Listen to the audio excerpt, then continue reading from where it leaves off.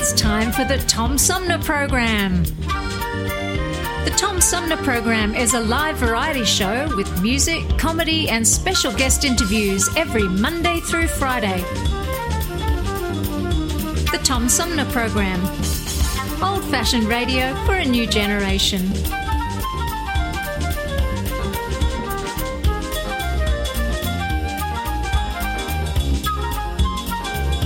Our theme music is Fruit of the Louvre, provided by flick composer-producer Howard Eddy.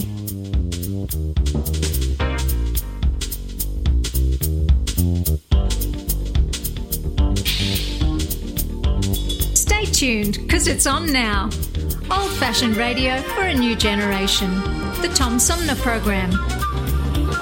Here's your host. A social distancing tip. While the CDC urges you to avoid close contact, like hugging or shaking hands, there are other non-physical ways to say hello. Wave, wink, use sign language, salute, smile, give the peace sign, throw up an air high five, do jazz hands. Remember, stay a minimum of 6 feet or 2 arms length away from others, and stay home if you can. For more info, visit coronavirus.gov. Let's all do our part, because we're all #AloneTogether. Brought to you by the Ad Council. Hi, I'm U.S. Senator Debbie Stabenow, and I'm listening to the Tom Sumner Show. La petite fille sage est rentrée de l'école avec son panier. Elle a mis sur la table les assiettes et les verres lourds. Et puis, elle s'est lavée à la pompe de la cour, sans mouiller son tablier. Et si le petit frère dort dans son petit lit cage, elle va s'asseoir sur la pierre usée pour voir l'étoile du soir. Oh, oh, oh, oh, oh. Hey, good morning, everybody. Welcome to the show. This is Tom Sumner, along with my co-host, Andrea Sutton, joining me by phone. Hey, good morning. And that was Lemonade? It was the... All right. From the... Children. Yeah, they were young, it's not exactly Young exchange adults? students. They were members of the youth chorus, the Lemonade Youth Chorus, and they were visiting Flint. That was probably 10 years ago. And all of those young people sang live in the studio, and it was just a joy to see. But I opened today with that because all of those young people are in France celebrating Bastille Day. Oh, Nelly. Which is for France like the 4th of July here. Okay. It was, yes. And the parallels are kind of interesting because it was on this day, July 14th, in 1789, when a violent uprising helped usher in the French Revolution. Now, that was just on the heels of our own Revolutionary War and Declaration of Independence, and in July of 1789 we were still ratifying the U.S. Constitution here in the U.S. So the parallels, are just so close.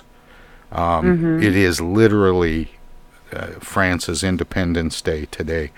And I thought in honor of that, we'd pay a little tribute. We've got a great show coming up, but in honor of Bastille Day, I'm going to replay an interview in the third half of our 3-hour tour with Jason Berry, who has written The History of New Orleans. And New Orleans is, these days, probably our closest connection to France. Oh, heck yeah. To France. To France. Anyway... Anyway, it's a fun interview with Jason Berry from 2019. He wrote a book, A Million Dreams, or something along those lines. But it's the 500-year history of New Orleans, or some unbelievable thing. And then also coming up in just a little bit, we're going to revisit. What's going on, Tom? We're going to talk with David Baldacci about his recent book, and writing and so on. Always fun when I talk to David Baldacci. And in the donut hole of the show, the middle hour, we're going to talk the diet hour. Yeah. Donuts have less calories when they have holes in them. No, this is fascinating. In fact, I almost sent an email to Brendan Beery because I thought he would really enjoy this. My guest during the second hour of the show is one of the world's leading authorities on the legal history of the American abortion debate. Yeah, I saw that on the show post.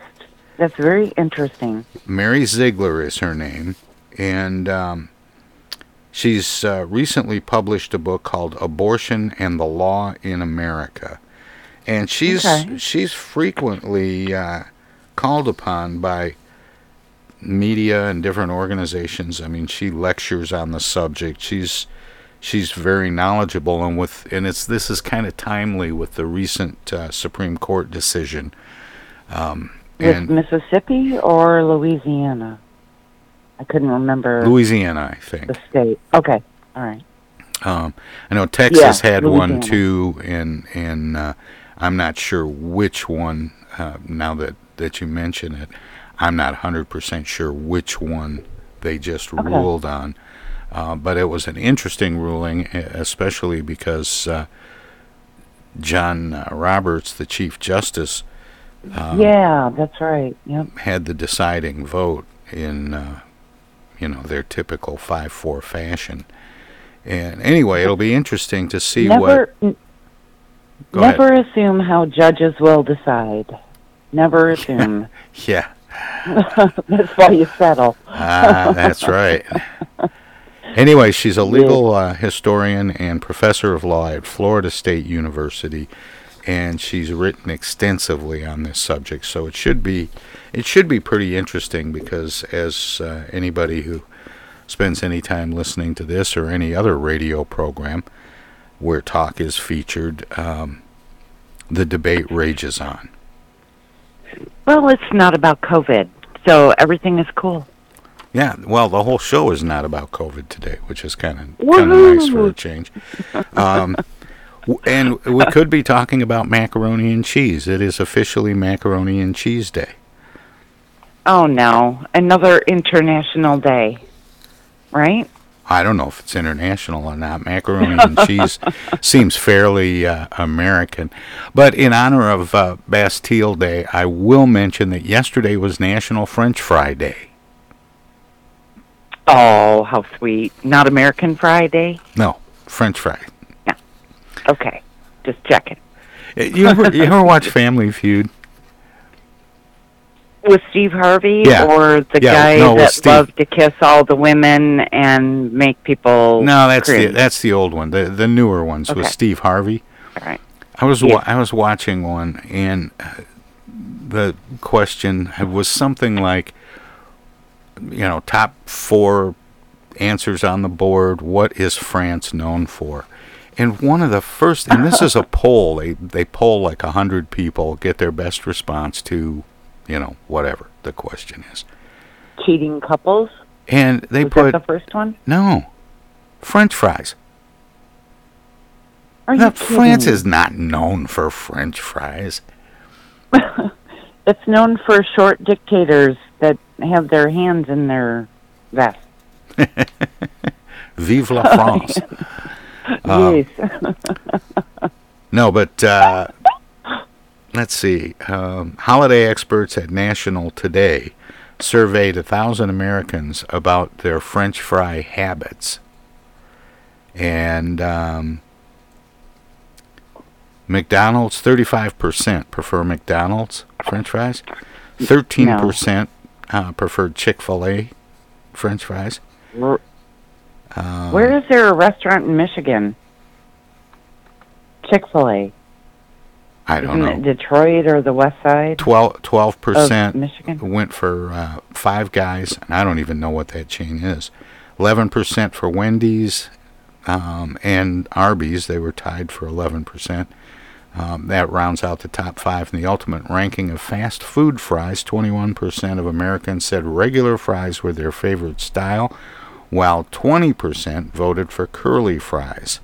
And 55% said ketchup was their favorite condiment. Yeah? So that's the recap on National French Fry Day from You yesterday. are just a wealth of information. Well, COVID. COVID. Yeah. It's because, COVID. COVID. No, it's actually because, Google. But Yeah, no fake. no, but these things No pop fake. up once in a while on my feed, like it's National Macaroni and Cheese Day. Oh! That's just weird. Did you see trending on Twitter that MySpace, remember Tom was his name, or Jack? I think Jack was his name. He sold MySpace for like $500 million. Boy, that was Now he's just Go ahead. Now he's just retired, and this fella didn't sell any data. He didn't breach any kind of, software issues. He's just like, I made a platform, now I'm selling it, now I'm going to retire. Well, does anybody ever go there? There's a lot of people, actually. I can't believe MySpace is trending on Twitter. That's useless information, but Yeah. yeah. That's funny. And I brought that up because you were a member of Twitter just so you could stalk your kids, remember? No, of MySpace. Yes. And then I switched over to Facebook, but I never got rid of my MySpace page. And now I can't access it. Why? Because every time I try to, because I don't remember the password. And so they send a reminder of my password to an email I no longer have. Oh, Nelly. Well, I guess forget that platform. So whatever's there is just there. I remember the picture of you. You had a mustache. Oh, yeah, right? that goes back a ways. Been a while since I had the stash. 1970s Tom Selleck mustache. Oh, walk down Internet Lane. I know, right? Well, it's all still out there. It is. But that gave me the idea to join Facebook to stalk my kids. So I think every 5 years we one up the social media platform to keep in touch with our children. Well, just to keep stalking them. Of course, my kids are, grown and have kids of their own now, so, my stalking days are over. Oh, no, you can still stalk, because they have kids. You want to know what's going on with your grandkids. I don't want anybody to know I'm still stalking. Anyway, I'm going to have to put stalking aside and go to break here. But when we come back, we'll have my recent conversation with best-selling author, number one best-selling author, David Baldacci. And he's had so much success, probably sex too. And your Freudian slip is showing. I'm sure we won't be talking about that, but you never know. David Baldacci's been on the show many times, and it's always fun to talk to him. So we'll hear from him coming up. Andrea will be back with me tomorrow as we kick off Armchair Politics, and there'll be lots to talk about tomorrow. But anyway, thanks, and have a great day, kiddo. We'll talk to you tomorrow. Hey, you too. All right, we'll be right back with David Baldacci. Hello out there, everybody. It's me, Tigger. T-I-double-G-R. That spells Tigger. And don't forget to remember to listen to Tom Sumner program on account of because he's so bouncy. I'm Julie Lopez with Crime Stoppers. Have you ever wondered what to do if you have information about a crime or the whereabouts of a felony fugitive and you want the police to know but you need to remain anonymous? Well, here's what you can do. You can go to p3tips.com or download the mobile app. You can go to Crime Stoppers of Flint and Genesee County's Facebook page and click on the Leave an Anonymous Tip tab, or you can call 1-800-422-JAIL. All methods are anonymous, and if your help leads to a felony arrest, you may be eligible for a cash reward. Remember, your voice matters. A social distancing tip. Putting distance between yourself and others is critical to slowing the spread of coronavirus. So here are ways to stay in contact without the physical contact part. Call, send a text, set up a video conference, post on social media, dedicate a song on the radio. If you have symptoms of fever, dry cough, and shortness of breath, call your healthcare provider before going to their office. For more info, visit coronavirus.gov. Let's all do our part, because we're all #AloneTogether. Brought to you by the Ad America, Council. your children have an amazing superpower. They can help save lives by not having play dates. That's right. By replacing get-togethers with virtual play dates and video chats, they can help slow the evil spread of germs. And if your superheroes do go outside, make sure they continue their superhero wing by staying 6 feet away from others to protect everyone in America land. Find out more at coronavirus.gov. A message from the CDC and the Ad Council.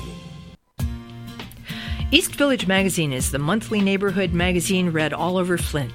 With support from grants, donations, and advertisers, East Village Magazine's talented local writers give you an in-depth look at local news, issues, and people that make Flint, Flint. Copies of East Village Magazine are available at many of your favorite shops and restaurants around Flint or online at eastvillagemagazine.org. East Village Magazine, community-focused and community-supported. Your calls matter. Join me and Andrea weekdays from 9 to 10 a.m. Eastern to talk about whatever you want to talk about. The Tom Sumner program has open phone lines Monday through Friday to hear from you. How's 2020 working out for you so far? How about those damn roads? Call in live at 810-339-8255. It's all about you. We'll be streaming live at TomSumnerProgram.com and simulcast on WFOV 92.1 FM in Flint. Foil hats are optional. Hello? May I speak to the lady of the house, please? This is she. Hello? You thought you had every Elvis record made, but wait, Elvis sings again. This time, from heaven. That's right, Elvis from heaven. Yes, hear Elvis from Graceland in the Sky. Soul-stirring versions of epic proportions. You'll hear Elvis crooning, Pearly Gate Rock, All Dug Up, Lying in the Chapel, and 11 others. This record also includes a special Elvis message. Hello, ladies and gentlemen. I'm Elvis Presley. Order before midnight tonight and receive this Elvis Presley commemorative casket keychain. Open it up, yes, the king inside. A must for any Elvis fan. Order yours today. To order your Elvis from Heaven, send $9.95 in check or money order to Elvis from Heaven, P.O. Box 714, Clio, Michigan 44487. Or save COD charges and phone 555-5554. Use MasterCharge or Visa. Canadian residents add $3. Technical assistance for the Tom Sumner program is provided by Swiftlet Technology. engineering and IT services at swiftland.technology. This is Congressman Dan Kildee, and you're listening to the Tom Sumner Program.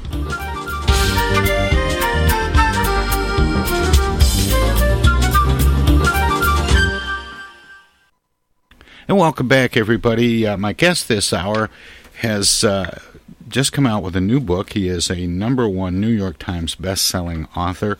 And Amos Decker, his character from The Memory Man, returns in a new book called Walk the Wire. I think the first time David Baldacci was on my show, we were talking about Memory Man. But he joins me now by phone. David Baldacci, welcome back. It's good to talk to you again. Hey, it's great to be back. Thank you very much.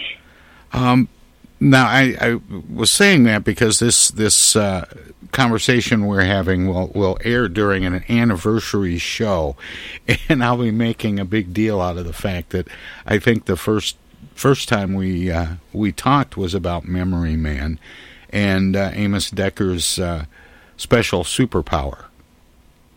Right.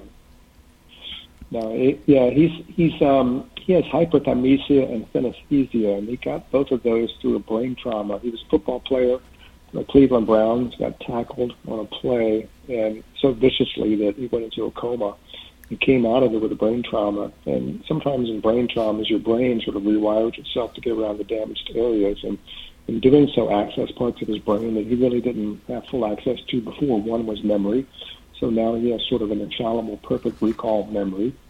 The other was a commingling of the sensory pathways, such that one of the things that when he sees death, he sees a dead body, he sees it in an electric blue color, which is common among people with synesthesia. They may see days of the week as color, they may see a sound as a color or a number as a color. That's why their pathways have been commingled in that way. So having a perfect memory is a great attribute for a detective, because that's what he becomes after he leaves football. He's a police officer in Ohio, and then becomes a homicide detective, and now he works as an investigator for the FBI.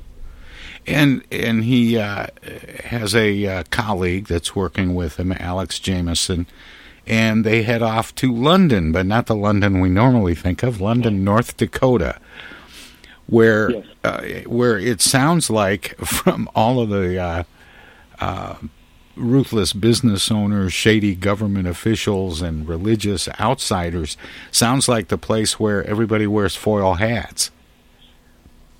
It is. It's a very isolated area, and not a lot of people live there or would live there except for one thing, and that's fracking. So fracking is bringing up oil and gas out of the Bakken oil shale deposits down there. They're sitting under billions of gallons of oil and trillions of cubic feet of natural gas, and everybody wants it. So London, North Dakota, which would be a small town under circumstances, has now seen this influx of enormous numbers of people, thousands of people coming out to work in the oil fields, and they've had to build a new town virtually overnight to accommodate all of that. And along with that comes, criminal elements who, when you have a lot of money in one place, criminals come to try to take some of it away. And along with that, you have two other elements that actually exist in North Dakota, just on the eastern side, but I'd read a story about them, and it's one of the reasons why I set this book in North Dakota. There's an Air Force facility called an Eye in the Sky in eastern North Dakota. It was deployed in the 60s, and its job is to look out for nuclear missiles coming at us fired by Russia. This is during the Cold War. And a religious sect, the Hutterites, they're based on a communal living sort of idea from the scriptures, started out in Germany centuries ago, and parts of the sect came to the United States, and they bought some land from the Air Force surrounding this Eye in the Sky, and I read a story about it, and I thought, that's pretty interesting. So I just sort of listed up all that stuff in eastern North Dakota and set it in western North Dakota, in the middle of the fracking land, and that's where I put London, North Dakota, and that's where the story starts. And Decker and Jameson are called in because a woman, Irene Kramer, has been murdered. But they find the body has been expertly autopsied and then dumped out in the open. What makes someone think of finding a body just, along the side of the road or something that has been autopsied? That seems like a very unusual circumstance. absolutely is very unusual. And in order to justify doing that, and I don't do anything gratuitously, there has to be a reason for it. And that reason is, clearly revealed during the course of the novel and why the body was done to the body, what was done to the body. But even, early on in the novel, Decker is confused as to why they're even there. Because it's just a murder. Obviously, it's a horrible murder, but local police handle local murders. So the FBI doesn't get called in on local homicides unless there's a serial killer or something else like that associated with it. The big problem is, who is Irene Kramer, the woman that was found? Who was she really? She taught at the religious sect school. She seemed like a normal person. How in the world did she end up, dead in the field in the middle of nowhere with her body being autopsied? And as they dig into her past, they realize there are a lot of surprises and gaps and voids and suspicious things. They're not even sure who Irene Kramer really is. But when a couple of other characters appear in the novel, they're actually characters that are from another one of my series. It becomes crystal clear that the federal government has a big interest in what happened to Irene Kramer. And that, her death might involve some national security interest in this country. And it's kind of like two TV series crossing over, where you have two characters from one series crossing over into another, and Decker gets to work with them. So that was kind of cool.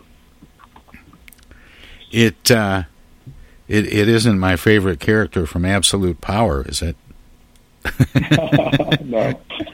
I keep wondering if he's going to show up in a story. If you were going to do a crossover, why couldn't you bring him? Have him help and consult in some way. I was trying to think. Is his name Lucius? Oh, Luther. Yes. Luther. Right. I was trying to think, and I couldn't quite put it together. But the thing that I find interesting about this, wouldn't it be tempting to assume, finding a body that had been autopsied, that this body had been taken from a morgue and relocated, and that it wasn't a murder, it was just some kind of weird hijinks? No, yeah, it could have been. The thing was that, her body was identified as being the school teacher from the religious sect. Even though she'd been autopsied, she could be identified by her facial features and people who knew her in town. So they knew that she was, was a real person who had been murdered, and they just needed to figure out why, and why, what had been done to her body, why had that been done? What did it matter? Why did they have to cut her up like that? Was it some crazy person? Was it a serial killer going through a ritual? There were lots of different sort of investigative theories. But when they started, really delving into her background, they just found a lot of gaps that ordinarily you would not find in someone's background. Do you think it's necessarily the case when you have a town like you've created in North Dakota, this London, North Dakota, where an industry is taking off? This could have been the case in Silicon Valley. It was the case here in Flint, Michigan in the 30s and 40s, where a town becomes a boom town and people are coming from all over to cash in on some new industry. Here it's fracking. In other places it's likened to various gold rush communities. And does it necessarily bring this kind of weird combination of people and interests? Yeah, I think that the research I did on the fracking in North Dakota, that it brought in a lot of different elements from all cross cuts of society. A lot of young men were attracted to the work there from other parts of the country because it's physically demanding work. You don't necessarily have to have a college degree or advanced education. You just have to be willing to work hard and have a strong body and have a lot of endurance, because it's very physically hard work to do. There's skill involved, but you can be taught that. And the pay is incredible. You have guys in their 20s who right off the bat can be making six figures up there with a lot of money to spare, because the cost of living, while it has gone up because of the demand, it's not like living in New York City. But you also, my research found you get a lot of guys who are on the run from other places. They've committed crimes, or they're, trying to get out from child support. So they just leave and they go to North Dakota, which is a remote, isolated place, to try to start again and make a lot of money in a short period of time. So while you have a lot of, good people, honorable people, honest people going up there to work and bringing their families, you also had a lot of young men who had no families at all, were trying to escape from a past, sometimes a criminal past, to go up there and to work, to make a lot of money. And when that happens, sometimes those criminal pasts catch up. Sometimes the guys, working in the fields also have things on the side where they're selling drugs and other things like that to make even more money and trying to exploit people who have, are now making big salaries. Prostitution rampant up there as well, as you can imagine, in the oil fields. Gambling and lots of other illegal activities. Just trying to, relieve the people of the money they've earned. And that's just the way it works, unfortunately. Now, this is obviously part of a series with Memory Man, The Last Mile, The Fix, The Fallen, Redemption, and now Walk the Wire. How many series do you have running?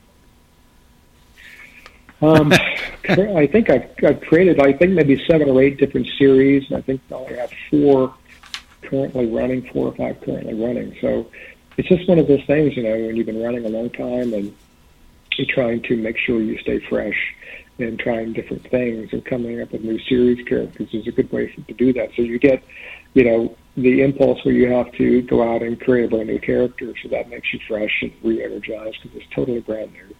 And then being able to live with that character for a number of books, however many it might turn out to be, which is a nice little run as well. So you get to, new character and then live with them for a while and let them evolve and change over time, which as a writer is a great thing to sort of see. It's kind of like instead of doing a feature film, you're doing a television series or a miniseries where you get 10 episodes to see the character grow, or you get 5 or 6 seasons to see the characters grow and change. Well, you've got the Memory Man series and a couple others that I'm more familiar with, Atlee Pine series, which is fairly new, right, and the Will Roby series. Right. But what's interesting about that is, do you just when you're making the decision to come out with a new book, to write a new story, how much of that is David Baldacci going, geez, I kind of miss Amos Decker. I think it's time to visit with Amos or Will Roby or one of the other characters. There's certainly that personal element attached to it. It's kind of like a friend you haven't seen for a while, and you're going to go back to them. And another of it is more of a sort of a focused look at, okay, I want to establish this character. I want to be able to return to them fairly regularly, once a year in this case, so that readers can get to know the characters, understand the characters, and can sort of follow them through. So it establishes that series, which is really important. I wouldn't want to write a series, write the first book, and then wait 3 years to write the second book. It just doesn't really work for a number of reasons for me and for the reader as well. So for the last 5 or 6 years, it's been Decker in the spring to establish his character, and in the fall it used to be a Roby, it used to be a John Puller, now it's an Atlee Pine. So right now those are the 2 characters I'm focused on. And then I have this new character, my gumshoe from 1949, Aloysius Archer. I introduced him last year in One Good Deed, and now I'm writing a sequel to that. And I wonder, too, if when you're thinking a story, so we talked about this the last time that we got together, David, you're always thinking about, this would make a good story. We talked about your trip to the Grand Canyon, and I asked if you were really on vacation or, do you ever get away from it? Can you go on vacation without thinking, wow, this would be a good setting for a book? But when you come up with a story idea, do you find yourself going, I'll save that, for Atlee Pine, or that's clearly an Amos Decker story. Yeah, oftentimes that is exactly the case, because it has to feel right. Not an Atlee Pine, sort of element may not be a good one for Amos Decker, or certainly not for Will Roby or John Puller in the military. So it is kind of that. And I just kind of put that in my hip pocket and hang on to it and know that at some point I'll use that, because it can't be one size fits all. It has to really mesh with the characters I've created and who that character is. Otherwise, it would just be a round hole in a square peg. Now, we've talked about how prolific you are and how many, I think I lost count at like 35 New York Times bestsellers. I don't know how many books you have altogether, but when you're writing that much, I know you work at home, or I think you work at home, or do you have an office? Yeah, I have an office in Northern Virginia. I have an office outside the house, and that's where I have a staff that handles all the other stuff related to the business of publishing and social media and interviewing and scheduling and all that stuff. So if I'm in town in Northern Virginia, I go to the office every day. Other places that we have, I always have a small office set up. Well, I'm sitting right now. We're in Florida right now, and so we're sheltering in place in Florida, and I'm in my office down here. But I can write anywhere. It really doesn't matter. I've always felt like the perfect place to write is not a physical space. It's kind of in your head. If you're in the zone, you can write in the middle of 100 people. So. Well, and that's kind of what I was leading up to, David, because with everybody sheltering in place, and in most states like here in Michigan, being under stay-at-home orders, it got me thinking: Are you writing, or are you riding out the storm? I would think, as prolific as you are, for however long you're knocked down, you'd come out at the back end with 3 new books. Yeah, I'm definitely being very productive right now because, again, there's not much else to do, and so I've been writing a lot. Working on the Atlee Pine, I'm working on the next Aloysius Archer from 1949, and so I spend a lot of time in isolation anyway, regardless of whether it's a pandemic, just because that's what writers do. They spend a lot of time with themselves, working on their stories. But it's definitely been extra time spent now for me doing that. That's kind of what I was getting at, because I just at the beginning of the year I closed down the studio that I had and brought all the gear home, planning to do the show from home now. And then all of a sudden, a month later, everybody's working from home. And I just wondered if it was kind of like that for you too, because writing is a very solitary thing, and it's real easy to shift gears and say, well, as long as I got to spend some time indoors, I might as well get some words on the page. That's right. Yeah, that's definitely been the case with me. And I've talked to some other writer friends who were kind of holed up in the same way. And yes, we all do that from time to time, but it just seems like it's more of the case now. So sheltering in place means writing in place for us. Well, it's a great way to not feel restrained. That's right. Because it's a big change for a lot of people trying to figure out how to work from home or what to do if they're just not working. Yes, exactly right. And I've certainly felt that and continue to sort of feel that. But it's another experience for me and other people and writers in general to just kind of look at the world right now and going on and with the pandemic and seeing how things are happening across the country, some good things, some bad things, and how people are, either coming together or dividing themselves, depending on their points of view. And, it's a very complicated situation right now, and it's interesting to see how it's being covered in the news and what decisions leaders are making, and seeing the healthcare professionals and people, working in hospitals and struggling through it all. It is an incredibly complicated scenario, and it's going to stay with people for a very long time, particularly the people who are on the front lines of this, who see it more so than any of us do every day, up close and personal. And also people who have been affected by it. People who have lost loved ones to the disease, and This disease is just, it's a heinous one because even if you recover, you can have long-term disabilities because it attacks your other organs, your lungs and your heart, and kidneys and all that. So it's going to be with us for a long time, if not physically, certainly psychologically. I think things are probably going to change for a lot of people when it does run its course. I think there are certain things, well, for one, and this is, of course, a very small thing, but I think the elbow bump is here to stay. Yeah, I think so, too. I mean, I'm kind of like, on book tour, I'm kind of like a politician, everybody wants to shake hands. But sure. These days, over the years, I've had to shake a lot of sweaty hands, and it's I'm all for the elbow bump.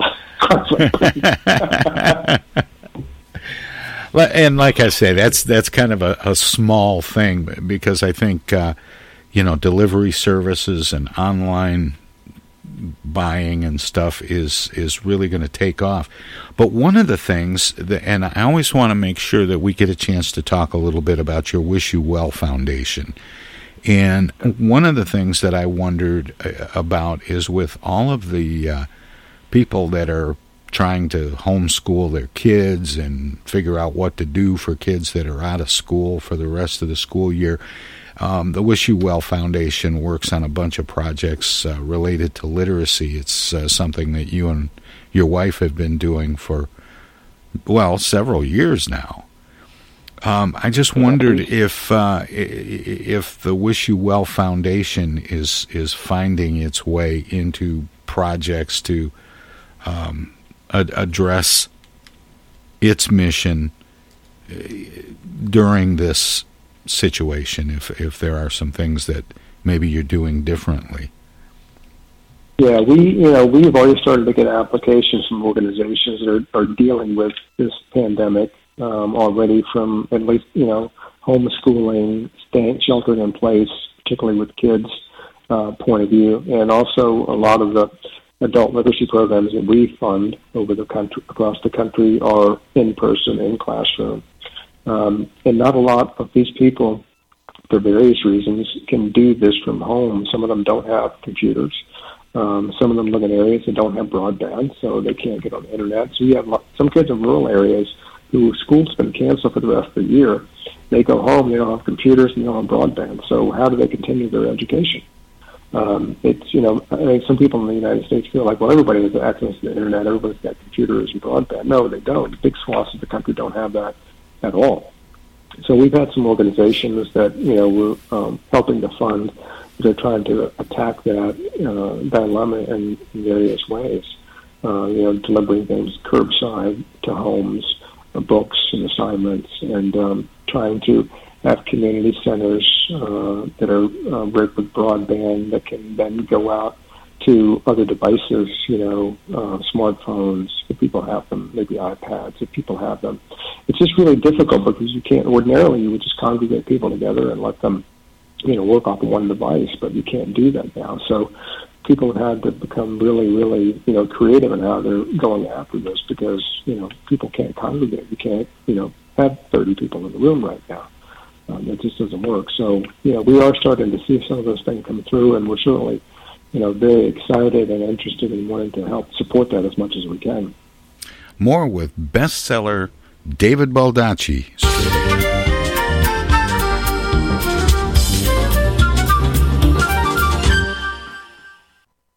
Hi, this is Joe By from the Blue Hawaiians, and you're listening to the Tom Sumner Program.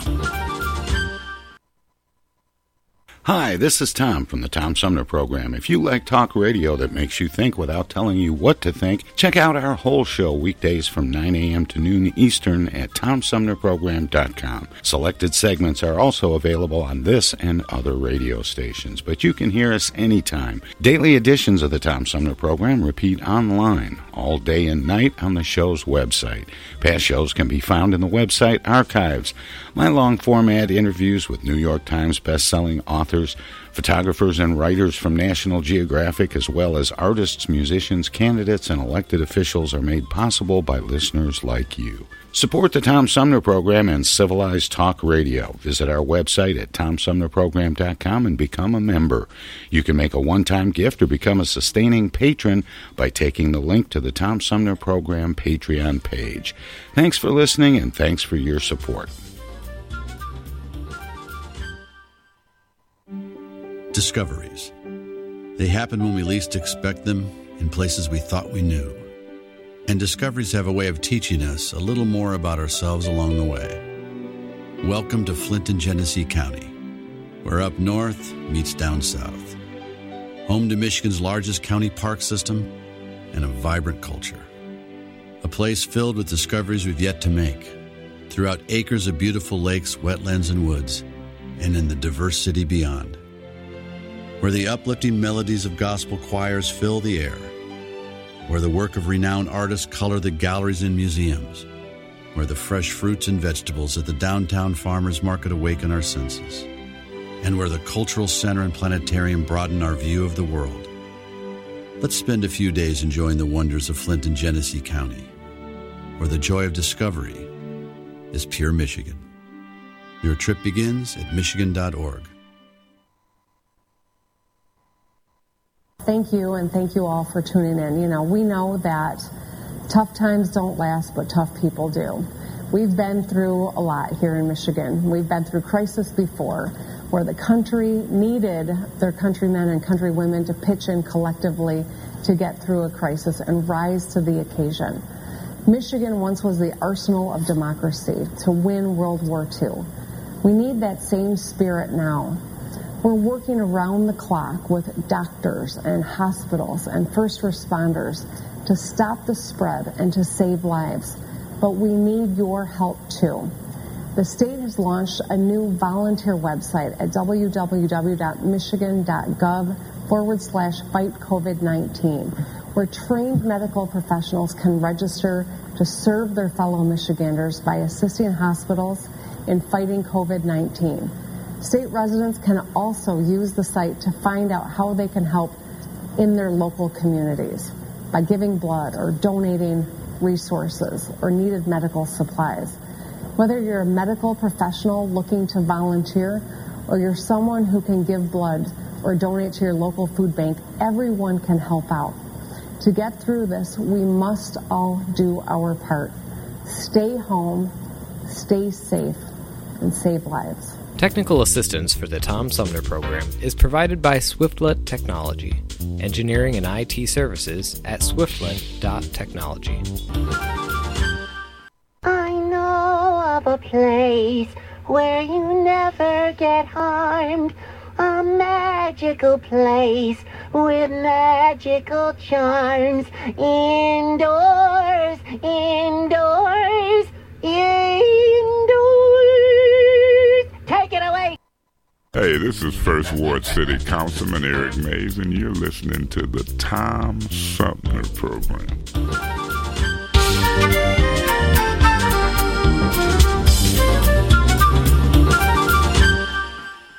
More with bestseller David Baldacci straight ahead. I was reading some press, speaking of technology and equipment and so on. I just picked up on the phrase with your new book, Walk the Wire.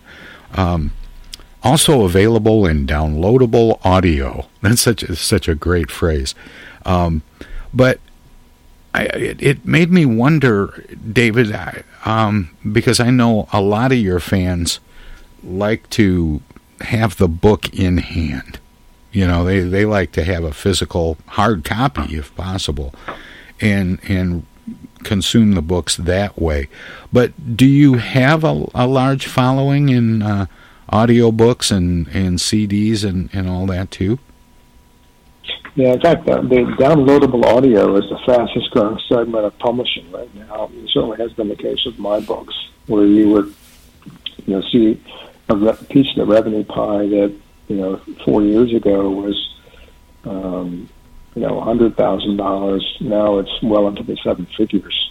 just on the Audible download. People, it's because they have smartphones and they download it straight there, and their smartphone is always with them, and they can listen to it anywhere, car, on the bus, walking outside, on their bike, while they're walking, have their AirPods in.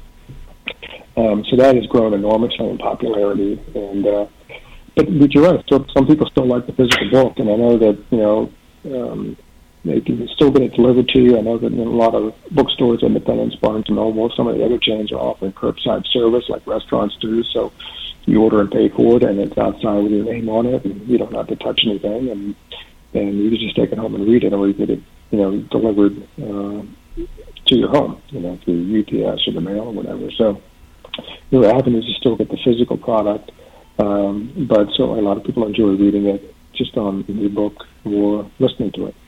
And they can do that without going anywhere. Have you had to cancel a lot of events and reschedule and so on? I know you do a lot of stuff. I don't know that you do a lot of stuff, David, but I've seen some of the things that you do online. Yes. Like the master class and other things. Right. I had to cancel my entire tour. I was supposed to be in Omaha, Nebraska today at the University of Nebraska at Omaha's basketball arena. It's going to be 2,500 people there to hear me speak and do a book signing, and I had 11 other cities lined up right after that. Iowa, Wisconsin, Ohio, Pennsylvania, Maryland, all those were canceled. So we're trying to replicate some of it. When times get better, I will go back to those places and do those events. We're already rescheduling a lot of it, but for now, we're trying to do stuff virtually and doing Zoom sessions, either individually or with some other authors. We're trying to do things on social media to do virtual book panels, and people can ask questions and have conversations. And to the extent that we can, we're going to continue to do that. We're still formulating these plans because everything kind of happened all of a sudden. And we're trying to put a virtual tour together and trying to get, I've been signing book plates and sending them out to bookstores around the country. I've been doing videos online, promoting not just my book, but other authors and other authors' books as well, which I think is really important. So I'll continue to do more of that. Yeah, it is. I remember talking the last time about some of the cross comments about various books, and if you had some kind of a club, because I'd see a quote from you on somebody's book and a quote from them on one of your books. That's right. Yes, the blurb club. yeah, the blurb club. That's what it is. David, it is always a pleasure to talk with you, and it's great to have another installment of Amos Decker. I was looking for a pun there about I remember him well. Exactly right. But what? Okay, this book is out now. Walk the Wire. It's the newest Amos Decker story. In the would you call it the Memory Man series? Is that absolutely? Yeah, you call it the Memory Man series. A lot of people do. Yep. And who comes out next? Who's on deck? So Atlee Pine will be back in November for the third installment in the Atlee Pine series. Well, I wish you all the best and happy writing. Stay safe and productive if you can. That's always good. Thank you very much. Thank you very much. Same to you. All right, take care, David. That was David Baldacci. He's global #1 best-selling author and really one of the world's favorite storytellers. His books are published in over 45 languages in more than 80 countries, with over 150 million worldwide sales. He's had his books adapted for both feature film and television. In fact, ever since he's been coming on the show, I've been reminding him that his very first novel was made into a blockbuster movie, and one of one of my favorite characters, which was played by Clint Eastwood. The movie was called Absolute Power. Anyway, we're going to leave it there until next time with David Baldacci, and we have more of the Tom Sumner program straight ahead.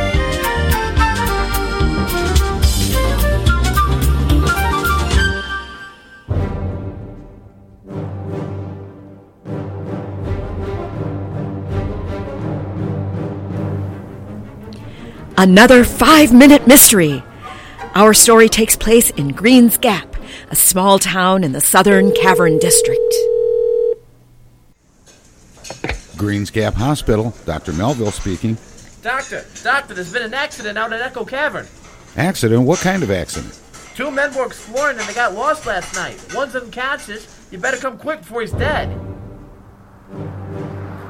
I hope you know how to get out to Echo Cavern, Lem. Well, with the job of being town constable and ambulance driver, I reckon I know all there is to know about these parts.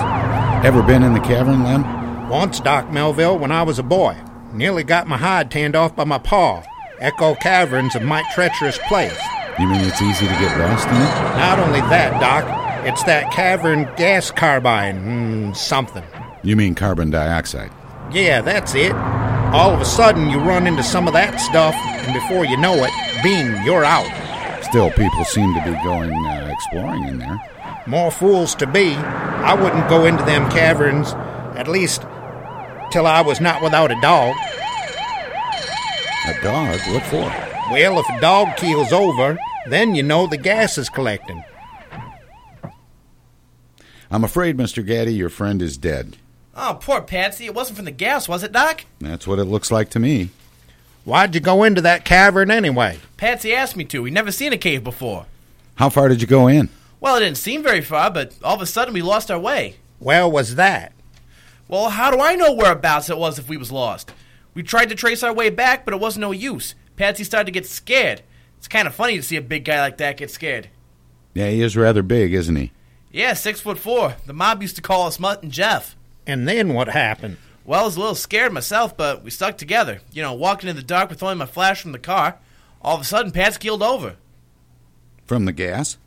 Yeah, that's what I figured. His head hit on a rock, and I guess that just about finished him off. I suppose you reckon yourself pretty lucky, mister. Yeah, sure. I figure it's because I'm only 5'3" that I got out of there alive. The gas must have been just about a foot over my head. Yeah? And what do you think about that, Doc Melville? I think you better arrest Mr. Gotti for the murder of his friend Patsy.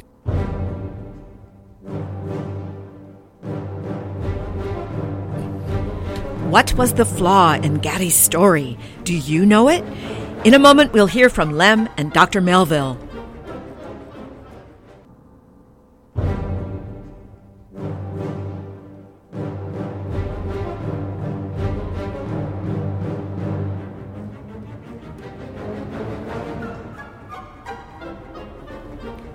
And now, let's see whether you're as observant as Lem and the doctor.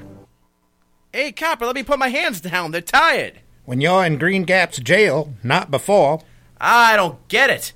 It was a good story. I still can't figure out how you found out.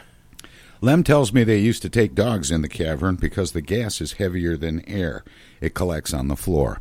If you really meant gas, you would have keeled over first, before your pal Patsy. Well, what do you know? I tell you, nowadays in this murder racket, you need a college education. Another 5-minute mystery. This 5-minute mystery featured the voices of Rhonda Groves Young, Randy Zimmerman, Sean Cantwell, and yours truly, Tom Sumner. Stay tuned to the Tom Sumner program for future mini mysteries.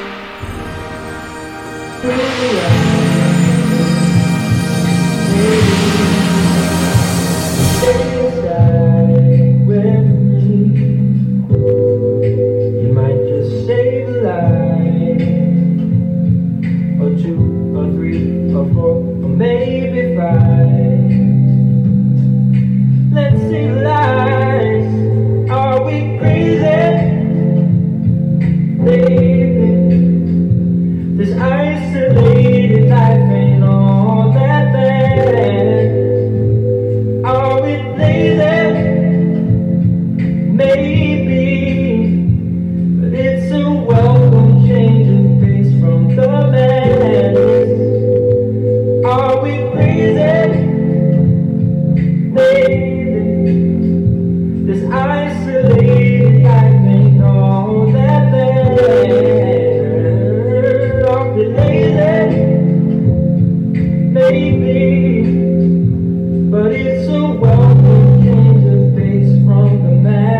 pilots, get off of my lawn. We're trying to do a radio show down here. It's a Tom Sumner program, don't you know? Go on, get out of here. It's time